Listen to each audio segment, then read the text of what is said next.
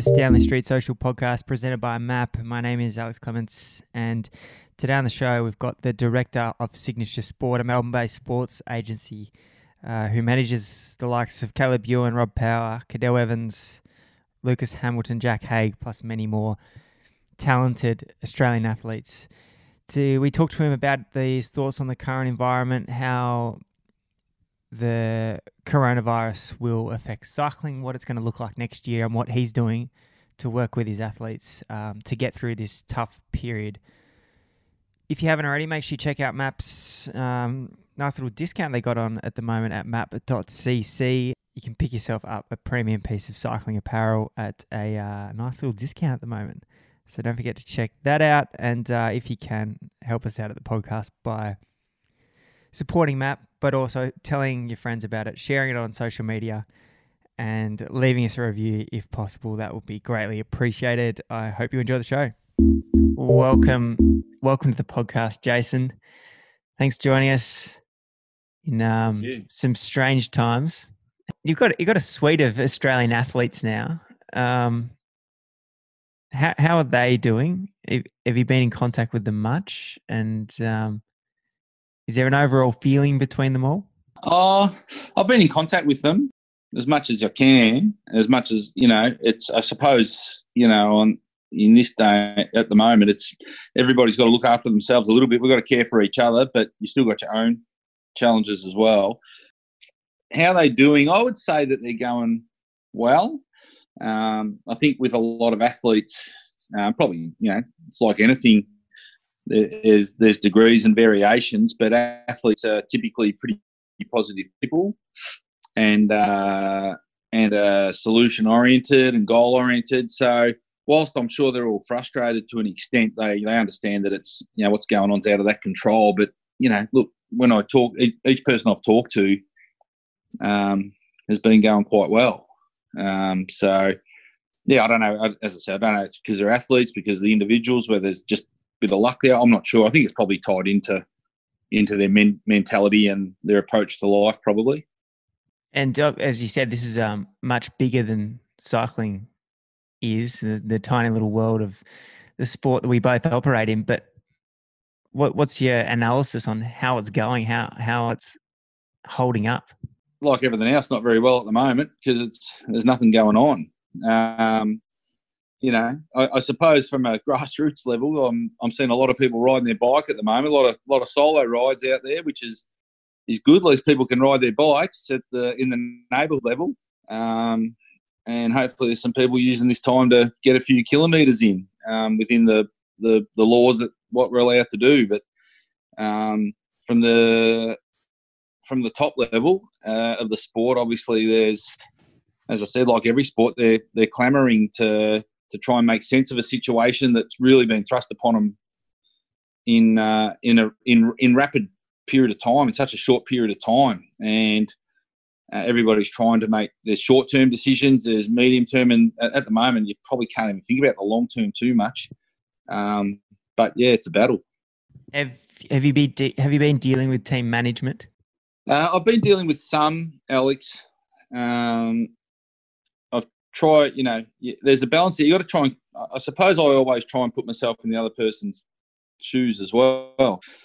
And that's not just for this, for anything in life. But, there's an element to keeping a respectful distance, because you understand the pressure that they'd be under, and they've got vastly more important things to do than just to be talking, to agents and managers and, but equally, we're talking about important things, which is the welfare of their riders.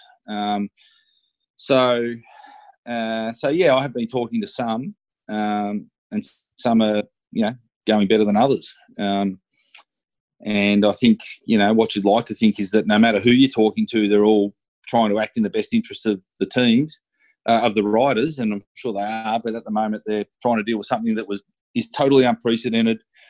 Totally, clearly come about at an incredibly fast rate. It just escalated at such a pace. People are clamouring around at the moment, trying to make sense of it and trying to make some plans to move forward quickly. As an agent, as a manager of some of these riders, are you worried about specific teams? It's a sponsor-driven model, cycling. It's going to be a big cut to a lot of their budgets heading into the back end of 2020 and potentially and what looks like 2021. Are you worried about teams' longevity? I'm always worried about. Well, the short answer is yes.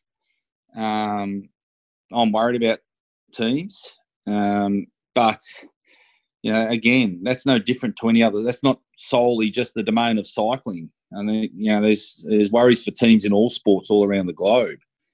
I guess my initial view was, and you do have different models in cycling, different revenue models, I suppose, different ways for each team that they exist financially. I suppose my glass half full assessment of the teams and specifically of the teams was that, as opposed to, say, Australian rules, football or rugby league in Australia, those other type models that, they're directly linked to broadcast revenue, directly linked to gate receipts, ticketing revenue, merchandise at ground, food and beverage at ground, et cetera, et cetera. That's just come to a grinding halt, stop. So that's clearly going to have a direct and immediate impact on those organisations. I guess in cycling, the teams in cycling have never really existed on broadcast revenue. You don't charge people to stand on the side of the road. The revenues from merchandise or VIP programs are insignificant, really. So in essentially, as you said, it's a sponsorship-driven model, and then it comes down to a case-by-case basis. Some teams are more benefactor based, I suppose, and then you've got the sponsorship model. And I guess you'll probably ask me in a second about the various teams and the different models, but I guess my hope is that sponsorship model and the model of cycling that's often criticised and the subject of ridicule, maybe you might say, sometimes is the very model that can help the sport get through. But that's not going to be across the board, unfortunately, or allow the teams to get through. Would you prefer to have a Jerry Ryan behind you right now, or would you prefer to have a big business? Depends what sector that business operates in, Alex. If they operate in supermarkets like Jumbo Visma, then I'd say big business. But look, I don't know. It's almost an impossible question to answer. And out of respect to individuals and people, I probably won't answer that specifically. But it depends what business that business, depends what sector that business operates in. So you're assessing what these sponsors are doing to, I guess, evaluate what the 2021 looks like for your riders? Yeah, well, when this started coming to I guess, to play, what the coronavirus and the impact and the knowledge that races were going to have to be either cancelled or postponed, I did my own assessment on the teams, on each team, and I suppose it anyway, but you just want to go and check it out. I guess go back and just review it again and analyse it and assess it and look at each team and look at who's behind each team. Look at what businesses are what's the revenue model, who's the key sponsors, et cetera, and look at, do some sort of risk profiling, I suppose. And it's uninformed, to be honest, Alex, but it's, you try and use logic and business logic, I suppose, to see who's likely to be more impacted. But that doesn't mean you know the whole story. You really don't know the ins and outs. But yeah, I guess that's the initial thing I did, and that doesn't mean anything really. But that's how we were sort of made some assessments based on that. And I guess as each day goes by, or each hour, each day, each week that goes by, we learn more about how each team is managing in the circumstances. That's sort of starting to come to fruition a little bit more now. So we talked about how it is sponsorship driven. It's not related to the ticket sales. The ticket sales are exactly the same as last year for cycling. Yeah. Do you think that warrants the pay cut then to flow on to athletes? Not necessarily. Well, ideally, that's what you're hoping that. I guess the things that I've conveyed to the guys that I manage, my thoughts are that to get through this, you hope that the model of the team is the business of the sponsor or the business of the benefactor can stand up to what's going on in the world, and also there's going to be necessary a great dollop of goodwill and good faith thrown into that, so that we know that the next few months there's not going to be cycling races on that typically are on, typically providing the exposure, typically giving the chance for the sponsors to engage and get some return on their investment. So I guess what you're hoping is that the sponsor is in a position to withstand the battering of the business, what's going on in business, the economic downturn, obviously, with a lot of businesses, a lot of sectors shutting down or being severely impacted. You hope they can withstand that, and you hope if they have the ability to do that, then they go on that, they continue on that journey with the team and the riders that is full of ups and downs, and that it's that they can see that through and see the light at the end of the tunnel and what can be something really fantastic at the end of it. We're just a bit away from that at the moment, and it's probably hard to see for a lot of people, and that's understandable. So that's what you hope that people can get through that. But that's not the case for everybody. And so, is that part of your role, is to negotiate that cut, or are the teams are they just going to deliver that on a plate and just spread it through the entire team? Well, I guess coming back to your question before, sorry, I didn't finish that answer, was in terms of the cuts and whatever. We're only just starting to find out about this now, and I suppose in the business models that are directly impacted by broadcast revenue and ticketing sales and other forms of direct revenue at match, clearly they have a very, very clear set of numbers to work to.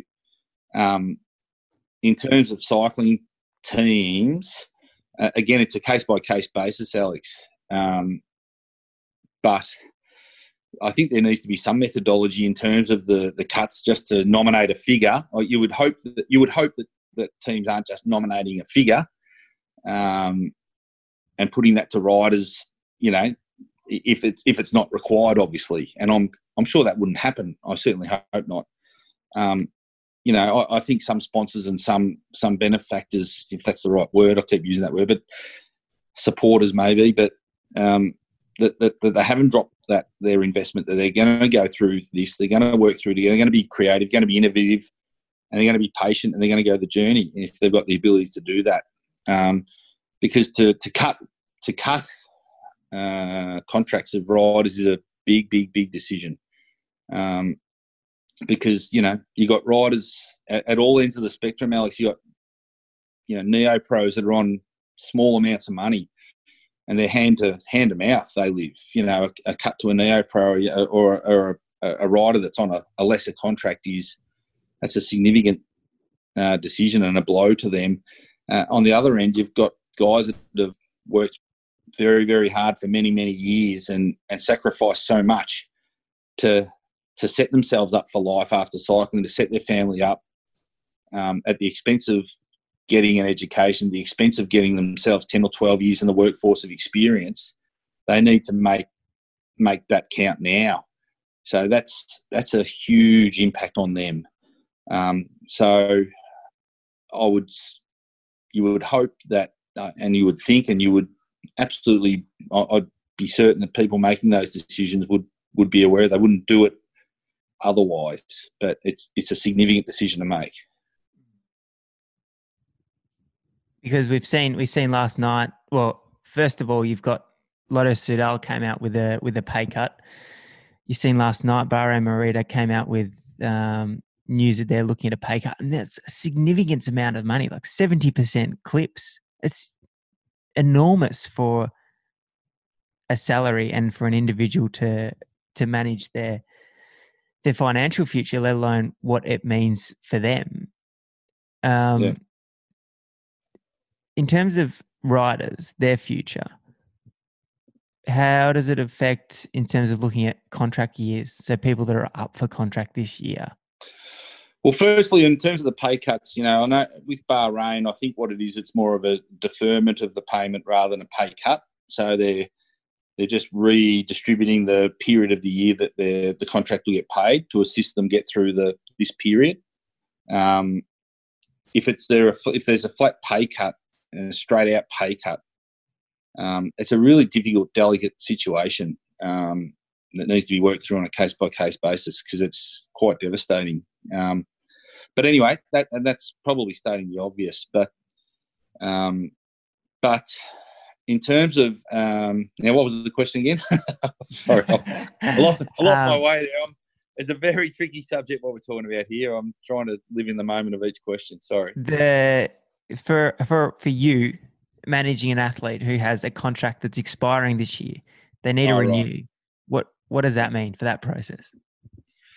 Well, it's not ideal. Clearly, it's no good sugarcoating it. There's just a lot of uncertainty, and I guess if you're negotiating or you're discussing or conversing with people about riders and how they might fit and whatever, if you've got a backdrop of uncertainty, that doesn't make it easy for teams to make decisions. It doesn't make it easy for riders to make decisions. So you really don't know what you're dealing with.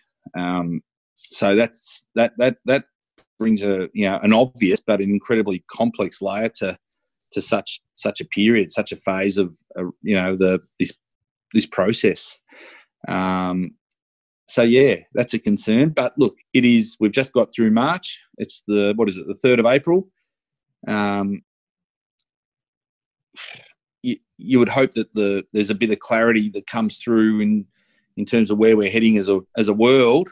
Certainly in the bubble of cycling, where we're heading in the next sort of 6 weeks to 8 weeks. But at the moment, there are big pictures, and I guess anyone who's listening to this would say, "Oh, there's a bigger picture out there." Of course, we acknowledge that. So let's just take that as a given.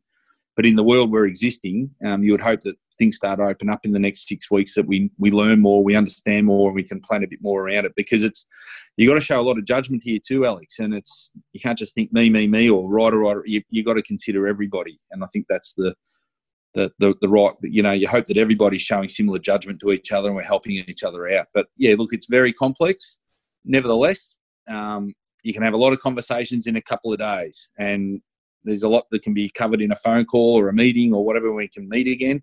So let's hope in the next 6 to 8 weeks that things start opening up and there's some more conversation going, specifically in regards to that. But look, some teams have much, much bigger issues to think about than who they're recruiting for next year at the moment.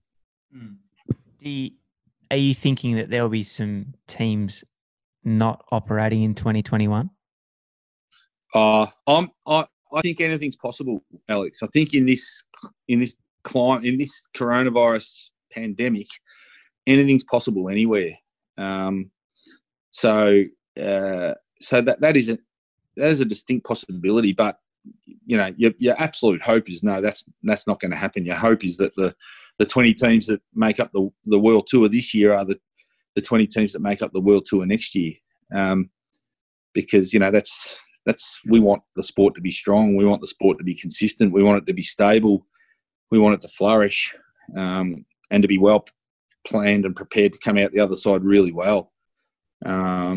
So I would say absolutely there's a chance there may not be all teams for sure, but let's hope that's not the case. What about from a race perspective? You're part of the Cadel Evans Great Ocean Road race.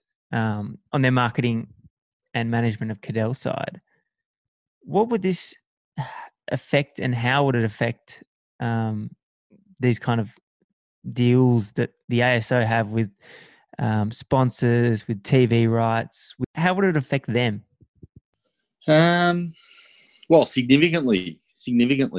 Well, clearly at the moment, the big decision is the Tour de France proceeding or not proceeding, or certainly in July. And if it's not proceeding, does it go to another time of the year? Does it stay 3 weeks this year? I'm sure they'll be saying yes to that. But again, I guess everything's on the table at the moment in the world, isn't it? So, but obviously it's going to impact on TV. But maybe if we take a glass half full approach, if the Tour de France goes at another time and there's some changes to it, and I think people will be so desperate to engage again. I mean, it might be the biggest, the biggest viewing audience it's ever had. Who knows? I can only imagine if I had the Tour de France on at the moment to watch on TV or something at night. I mean, at the moment we can't wait for the Warragul Greyhounds at night to come on at 6:30. And we've never been so interested in the Greyhounds. So people by the time we get to the middle of the year and certainly the second half of the year, people are going to be so keen. And this might be still going on in that period, and we're still going to be, have some measures in place that don't allow us fully to re-engage again. But if there's some level of engagement, some events are going in, I think people will be so keen. I think there's some real possibilities, but that's a little way off yet. That's a little way off. But it's nice to contemplate it, that's for sure. We could see the hottest field ever going to the Tour de France, fresh off no racing, no other Grand Tours they're attacking. They're going 100% for the Tour. Every sprinter, every GC man. Could be the best tour ever. It could be, Alex. And it's probably, look, to be honest with you, the who knows, the Giro d'Italia probably still hoping to get something going at some point this year. There's a lot of monuments that, the one-day races, the classics, et cetera, that are all hoping to have some sort of place in the second half of the year. So we're going to need to, and people will say, it's difficult, it's not easy. We get all that. But we're going to have to be innovative. We're going to, with programming and scheduling, it's exciting to think about. And as I said, it's nice to contemplate. That we know that there's lots of barriers, there's lots of obstacles. That's a given. But it's nice to contemplate what we could do. And who knows, the audiences might just blow things out of the water. But again, it's a little bit down the track. But the bike riders, you're going to have a lot of bike riders really keen to get outside and get amongst it. And we're going to see, when they're back, it's going to be really exciting. What about their overall well-being? Like their life is this sport, their life is work. They've got this weird challenge, especially if they're in Europe at the moment, that they're locked indoors. They can't escape. And it's looking like it's a very long-term, at least for the next 3 or 4 months thing. How are they going about managing that? And are some of them coming home? Some have come home that I'm aware of. In terms of the guys I manage, Rob Powers back in Australia. He's in self-isolation. Well, he's not he's in quarantine actually at the moment as per the government rules. So I'm aware that some other Australian riders have come back to Australia for the period. Look, it's not easy to manage, but I do think that professional sports people have a mentality. And as I said before, there's an element there that you can be frustrated and, it might have been set for a breakout year, an unprecedented year, a real, a big year. And then to have the legs pulled out from under you in terms of what it could have been it would be incredibly frustrating. But I think these people that make it to this level have a set of traits and qualities that, define who they are and allow them to get where they are. And one of those is mental strength. So they will get tested for sure in this period. There's no doubt about that. But I do, I think they've all arrived at the conclusion pretty quickly that it's out of their control. There's nothing they can do about that. What they can control is their own mindset. What they can control is the environment around them at home. What they can control is what they can, what other things they can do to keep themselves occupied, et cetera, et cetera. So I talk to the guys quite a bit about that. They read books, learn about the history of the sport, learn about different things, do some online learning, whatever it may be. But it's a challenge. But, if you want an old school story, my my next door neighbour who talks about this quite a bit, who's been around on the earth a bit longer than me, talks about what the diggers went through and in the trenches, and when they couldn't move for days on end, they had to hold their positions, and and rain and cold and mud and slush and illnesses and all sorts of things, and so that does put in perspective a little bit. I suppose people say, "Oh, we've heard that old chestnut. We don't care. We only care about the now." But I still think most of them are in a pretty good place. They would rather be out riding, they'd rather be out training, they'd rather be out living every day normal life like everyone else. But that's just not what it is at the moment. So most of the guys that I can talk about, the guys that I manage, have accepted that and are getting on with life the best they can. Well, it's good to hear, and hopefully they are able to get back out on their bikes soon, as yourself and myself, as superior weekend warriors. Thanks, Jason. Inferior weekend warrior. Thanks, Alex. All the best this year. We'll stay in touch. Thanks for joining us on the podcast. Thanks very much.